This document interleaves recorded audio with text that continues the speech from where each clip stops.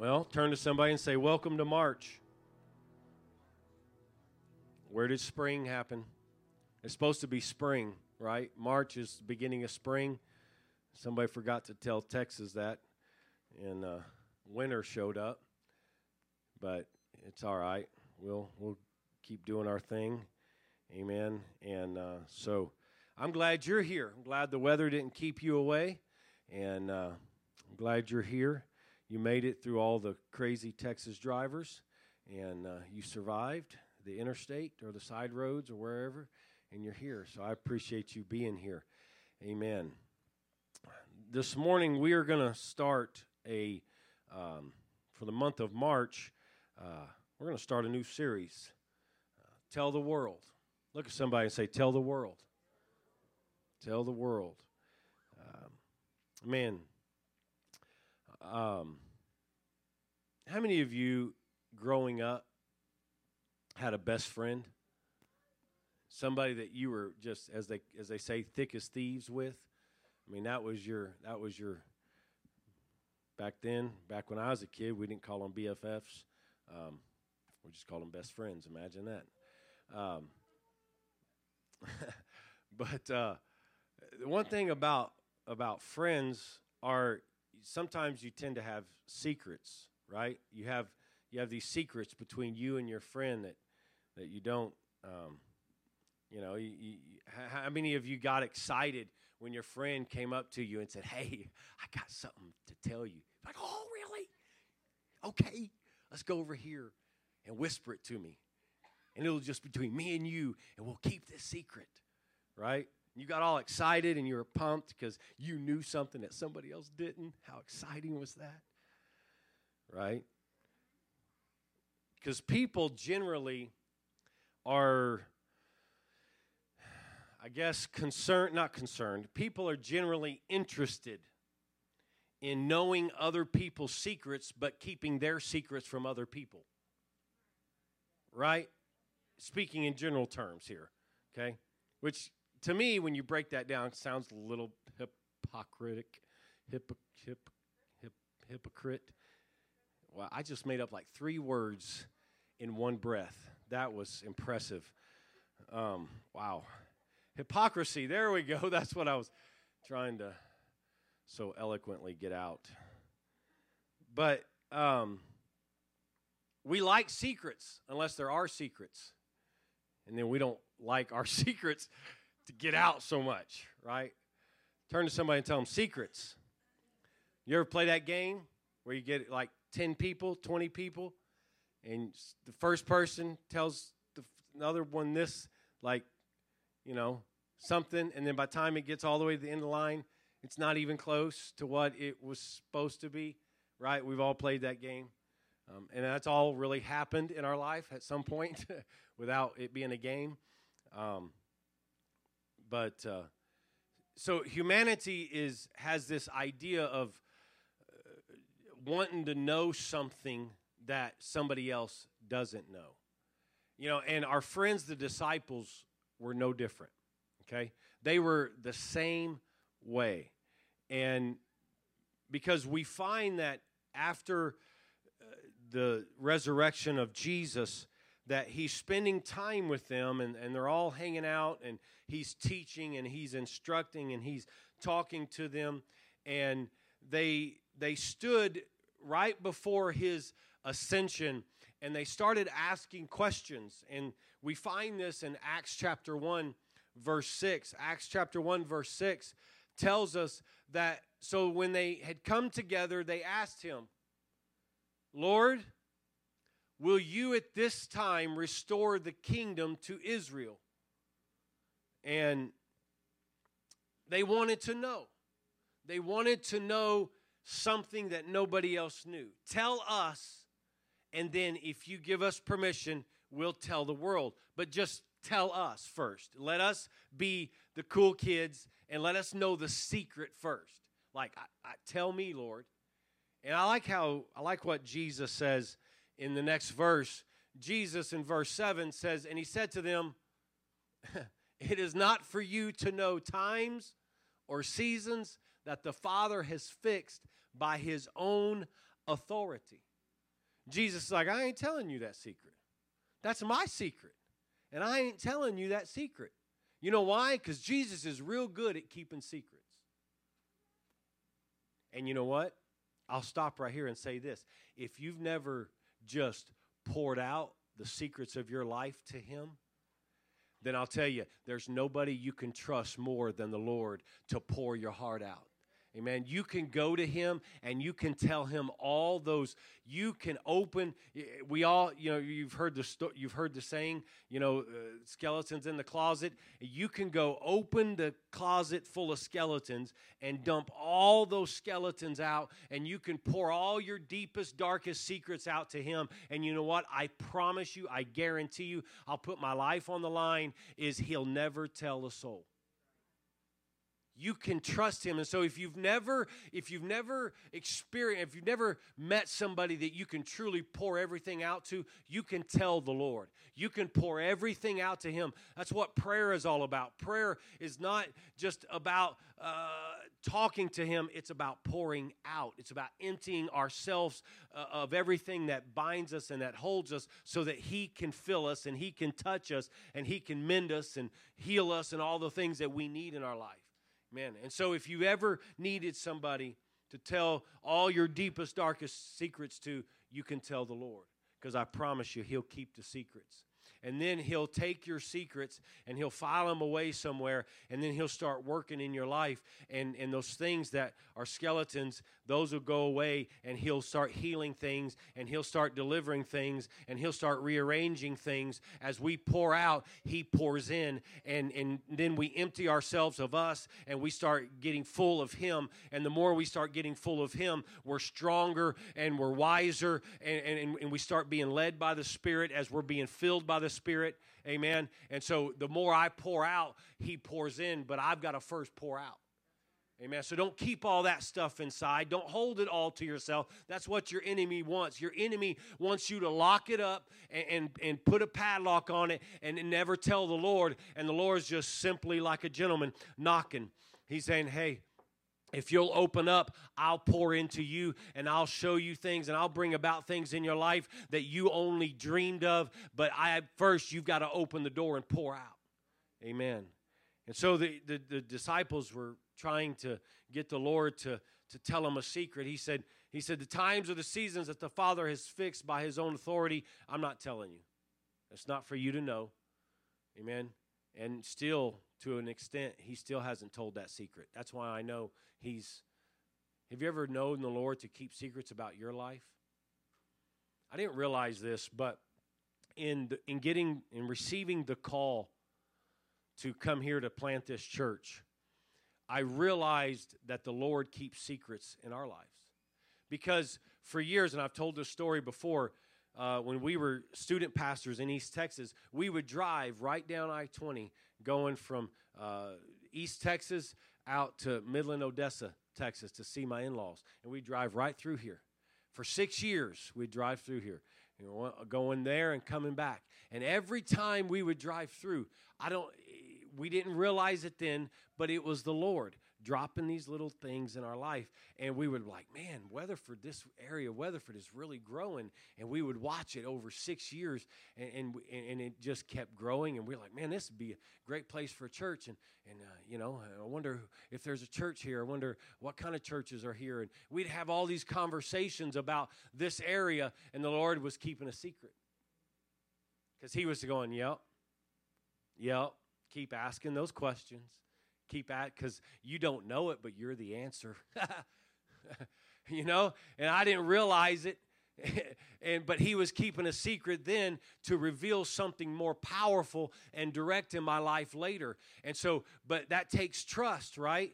That takes trust. I've got to trust him enough that if he keeps a secret, you know what? I'm not going to get upset. I'm just going to trust him and understand that he knows my way better than I know my way, because he knows my heart better than I know my heart. And he's got a future laid out for me, and he's got a plan laid out for me. And the same is true for you wherever you're at today. If you'll just trust him with your life, even though sometimes he keeps secrets, just trust him anyways. Amen. That's what the whole thing about in the scripture says, walk by what? faith and not by sight. You know what that is? Okay, Lord, I know you're keeping secrets about my life, and I know you're not revealing everything, because I would mess it all up if you revealed everything about my life. And so I'm going to trust you in keeping secrets, and I'm just going to follow you. I'm going to close my eyes, and I'm going to just stay connected to the vine, and where you go, I'll go, because I know that you will never fail me. Amen? And so we've got to understand that it's a blind faith. It's a blind trust, understanding I don't have to see it to believe it, because I know if I'll trust him, he'll bring it to pass in my life. You know why I can say that? Because without a surety, 100% of the time, he has always come through for me. Amen. I don't know about you, but I know this guy, Tim Dunn, can stand here. For me and my family, he has never, ever failed us. Can anybody testify to that? If you can, give the Lord a hand clap of praise right now. Amen.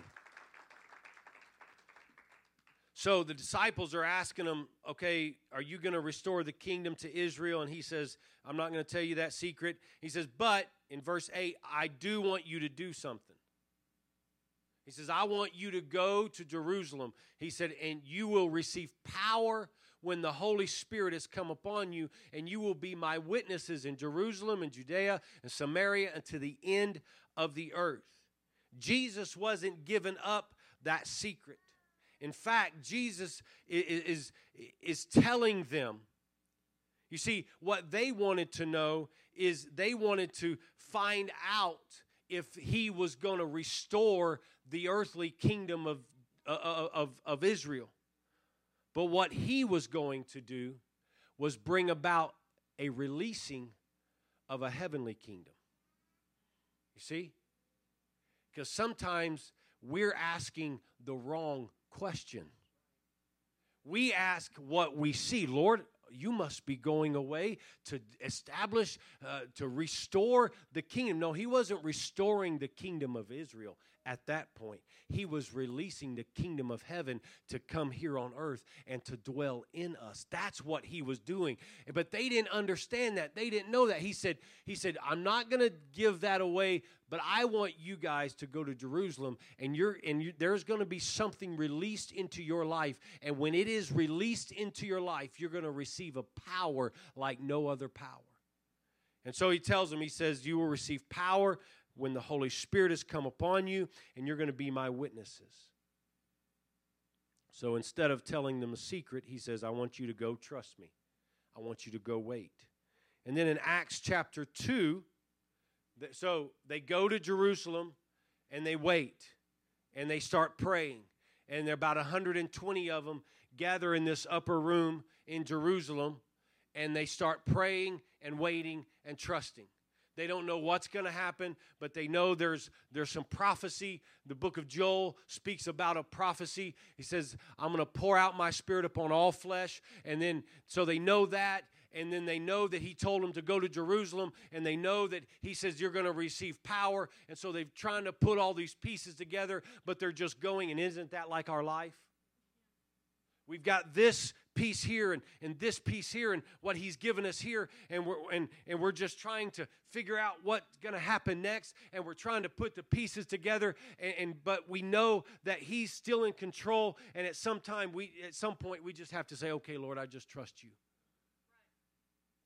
And then he brings about something that happens in our life that is unbelievable and undeniable. And that's what happens in Acts chapter 2. So they're there, and they're waiting, and they're praying. And then Acts chapter 2, verse 1 says, and then when the feast of Pentecost, because the day of Pentecost didn't happen because of this instance. The day of Pentecost was a feast, a celebration.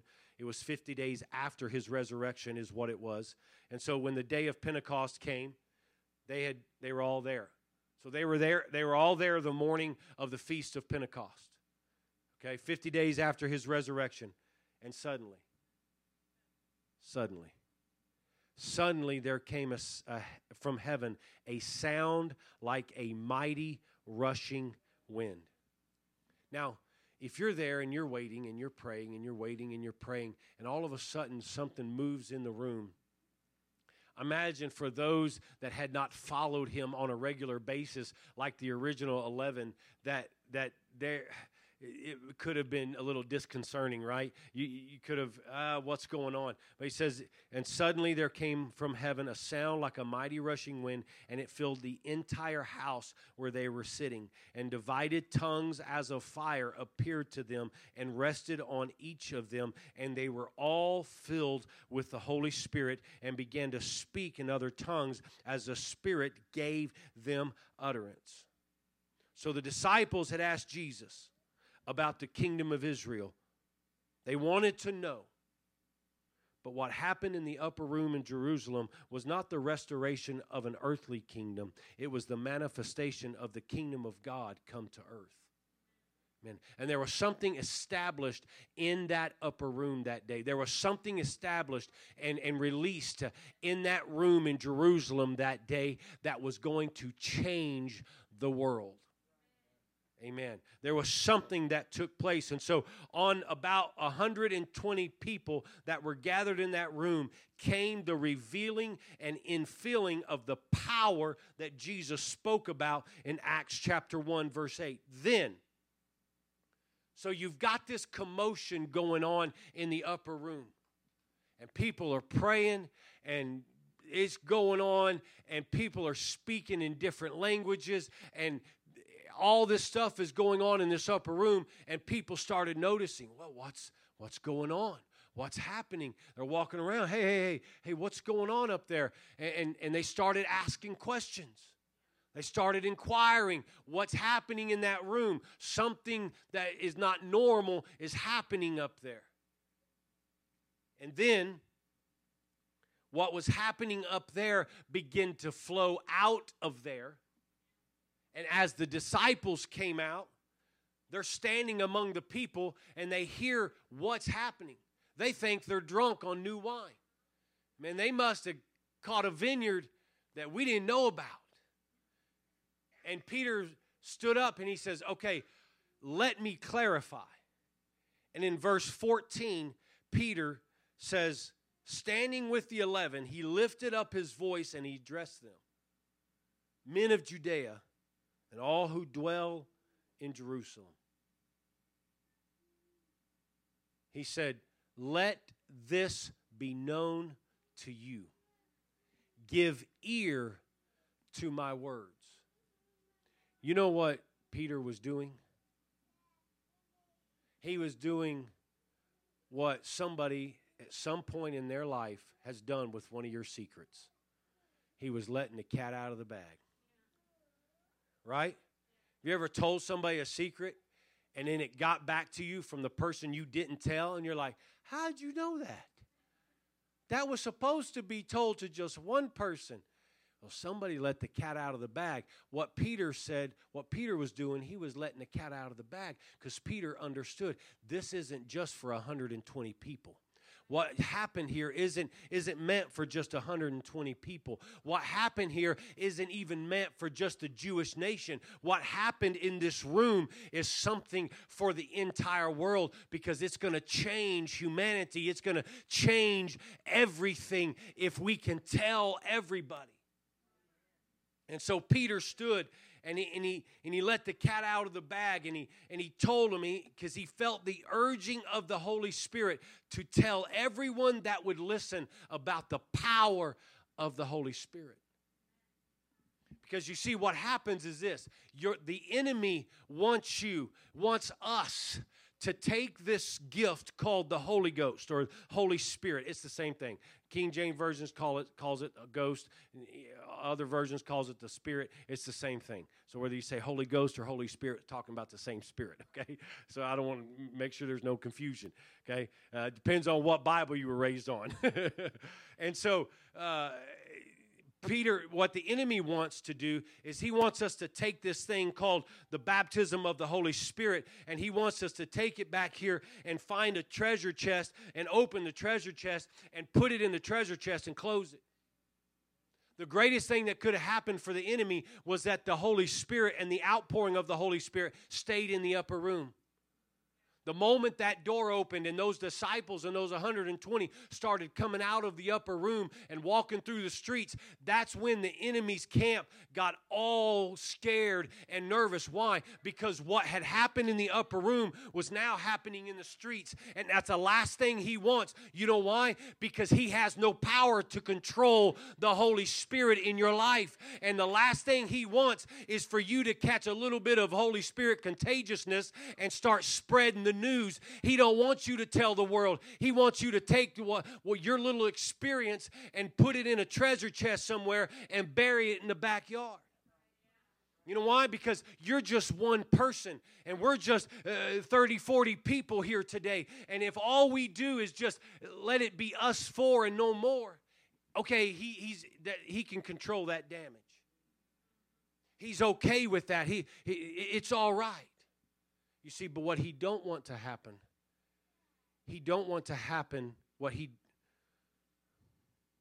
what had happened was, right.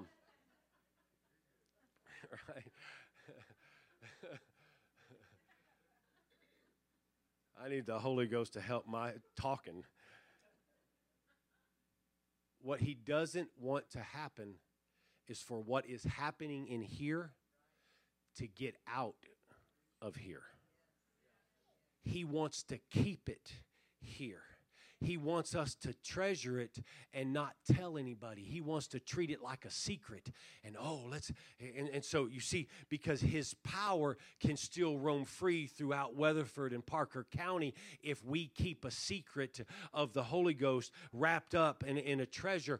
But because the problem is this, he knows that if this thing starts flowing out of here, and it starts flowing out of you, and it starts flowing out of your home, and out of your kids, and out of your family, and it starts flowing through your neighborhood and through the streets of the city, and it starts affecting people and changing people, it's going to change what people treasure, and they're going to start treasuring the power of his Spirit more than they're treasuring anything that's earthly, and that disrupts his plan, and that messes up what he wants to do, because when the Holy Spirit starts flowing, the Bible tells me where the Spirit of the Lord is, there is freedom and there is liberty. And so when it begins to flow, it changes, and chains start falling off, and bondage starts breaking, and people that are bound by fear and depression and alcohol and drugs and a lifestyle of bondage begin to get set free, and they understand that I don't have to live this way. I can live with the power of the Holy Ghost, and I can live with the freedom and the liberty of the baptism of his Spirit, and it changes people, and that's the last thing the enemy wants. And so his best deal is to lock that door so that nothing that happens in here can flow out of here. But the Lord, I feel like Peter today. We need to stand in the streets and tell them, hey, what you see happen here is for you and for anybody that will come to the Lord and open their life and receive it. But the enemy, he wants us to treat it like a secret. Put it in a treasure box. Bury it in the backyard. Because it's okay if it changed you. Okay, I can deal with that. I lost you. I can deal with that. But I don't want it changing your neighbors. I don't want it changing your family members. I don't want it changing people down the street. I've had them for years and years and years. I've held them captive. I've held them bound. And if this thing gets out, it's going to mess my plan up. It's going to mess my strategy up. Amen. You know why? Because it messed his strategy up with you that are sitting here today. Amen. Because he's going to get on to me. Trey, come here.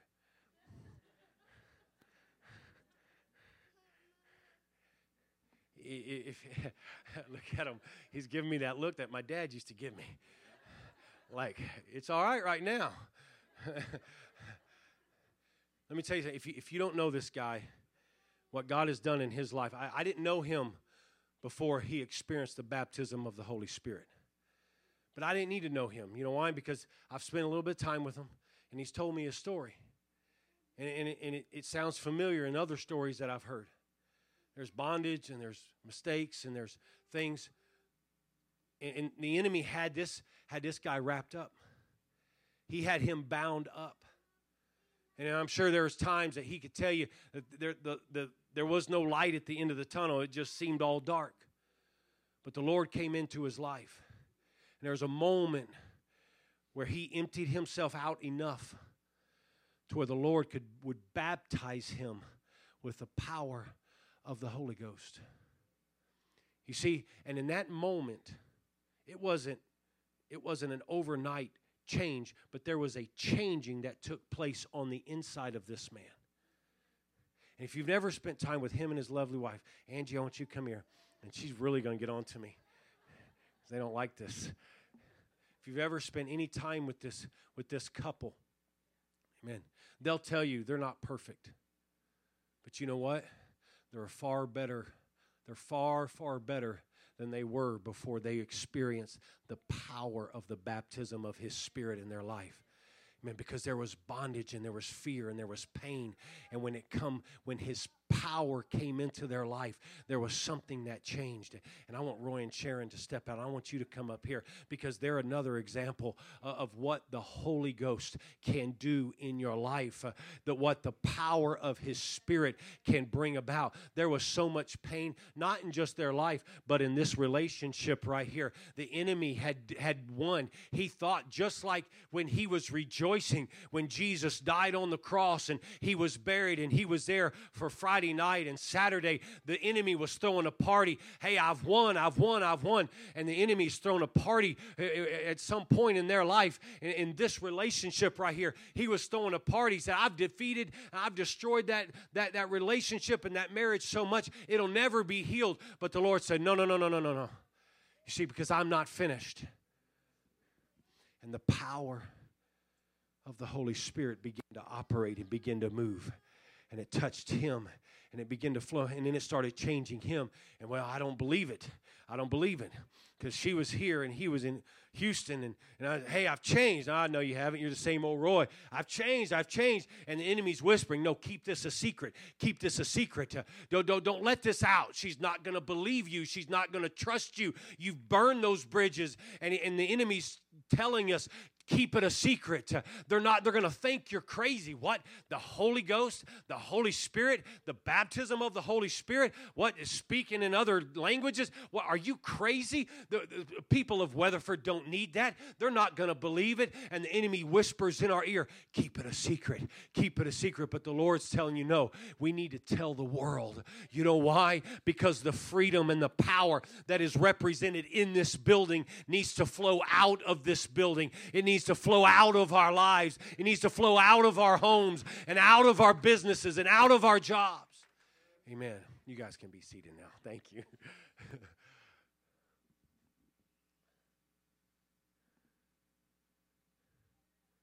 I don't want to keep it a secret anymore.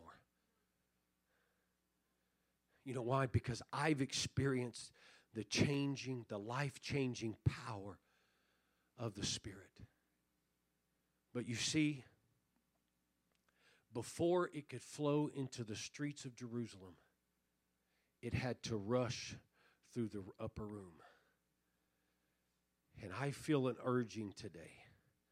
Because let me tell you this, through this series, we're going to talk about what the Holy Spirit is and its operation in our life. Amen. And I want you to understand this. There are things that God wants to do in your life. There are things that God wants to birth and make alive in your life. The Bible calls it a quickening. And that word quickening, and you're going to hear me preach about it for the next several weeks, that word quickening simply means to make alive. There are things that God wants to quicken in your life. He wants to breathe life into it just the same way He breathed life into Adam and Eve. He wants to breathe life into it. But they can only happen, and they will only ever happen if you have been filled and baptized by the Holy Spirit. Because as I'm going to define in the next few weeks, the hovering or the fulfillment or the infilling of the Holy Spirit is what brings about a quickening. And so if you've never been experienced what it's like to what they experienced in that upper room and what it feels like and to be baptized by His Spirit, then that needs to happen in your life. Because once the baptism of His Spirit takes place in your life, then God can breathe life into the things that He wants to bring about in your life, and you'll see some things come about, and you'll see some things begin to happen, but only when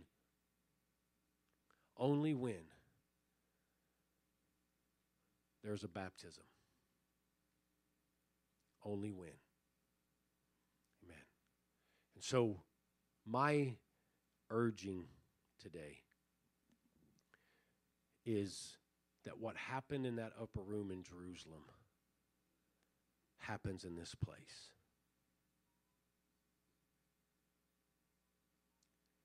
It's imperative because it has to happen here before we can allow it to flow out there. Man, I have to have it here before, you see, because I've got, like I said, the enemy, he wants to keep it closed off. He wants to lock the door. And it's okay if the Holy Spirit begins to be poured out in here. It's okay if there's a rushing mighty wind in here, but don't let it go out. And so my whole thought is this. There are lives in this city, in this community, in this county that are in chains, in bondage, hurting. And as long as I keep the gift of His Spirit locked up, you say, well, the Lord doesn't need me. No, He don't, but He's chosen you. He doesn't need any of us, but He chose us. He called us. And it's my choice whether I'm going to treat the power of His Spirit in my life as a secret or if I'm going to tell the world.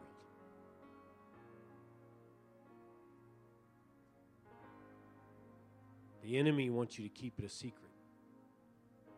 Don't stir the pot. Don't rock the boat. All those things. Just keep quiet. Do your thing. It's okay for you and your family. Just low key. On the DL, on the down low. He's okay with that. He don't want there to be a ruckus. That's what happened in Jerusalem that day as that 120 begin to pour out into the streets. You begin to read in the book of Acts, as you read through there, they were like, man, what's going on? And Peter said, this is that. And they're like, what's that? This is that which was prophesied by the prophet Joel. And he said, I'm going to pour out my Spirit upon all flesh, and your sons and your daughters are going to prophesy, and your young men are going to dream dreams, and your old men are going to see visions, and it's going to be to your handmaidens, and it's going to be to the servants, and it's going to be to those who are afar off. And then he said, well, what do we have to do? And then in verse 38 of chapter 2, he says, you need to repent and be baptized, every one of you, for the remission of your sins, and you shall receive the gift. It's a gift. It's a gift. I don't want to hold the gift of His Spirit from anybody. It's a gift that's given to all men. And he says, for this promise is unto you and to your children and to everyone that's afar off, even those that don't look like they want it, even those that are all messed up, and those that look like they're too far gone, and those that their life is in shambles, and those that have been living in chains. He said, it's for them, it's for them, it's for them. He said, but I'm going to pour it out in you first so that you can take it and you can let it flow out of you and into them. Can I give anybody the Holy Spirit? No, I can't. I can't beat it into them. I can't pray it into them. But I can just make it available. Say, hey, let me tell you, like Peter, listen up. Listen to what I'm saying. This promise is a gift, and it's to you. But I'm a Gentile, it's to you. But I'm an alcoholic, it's to you. But I've been in prison, it's to you. But I've been this, it's to you.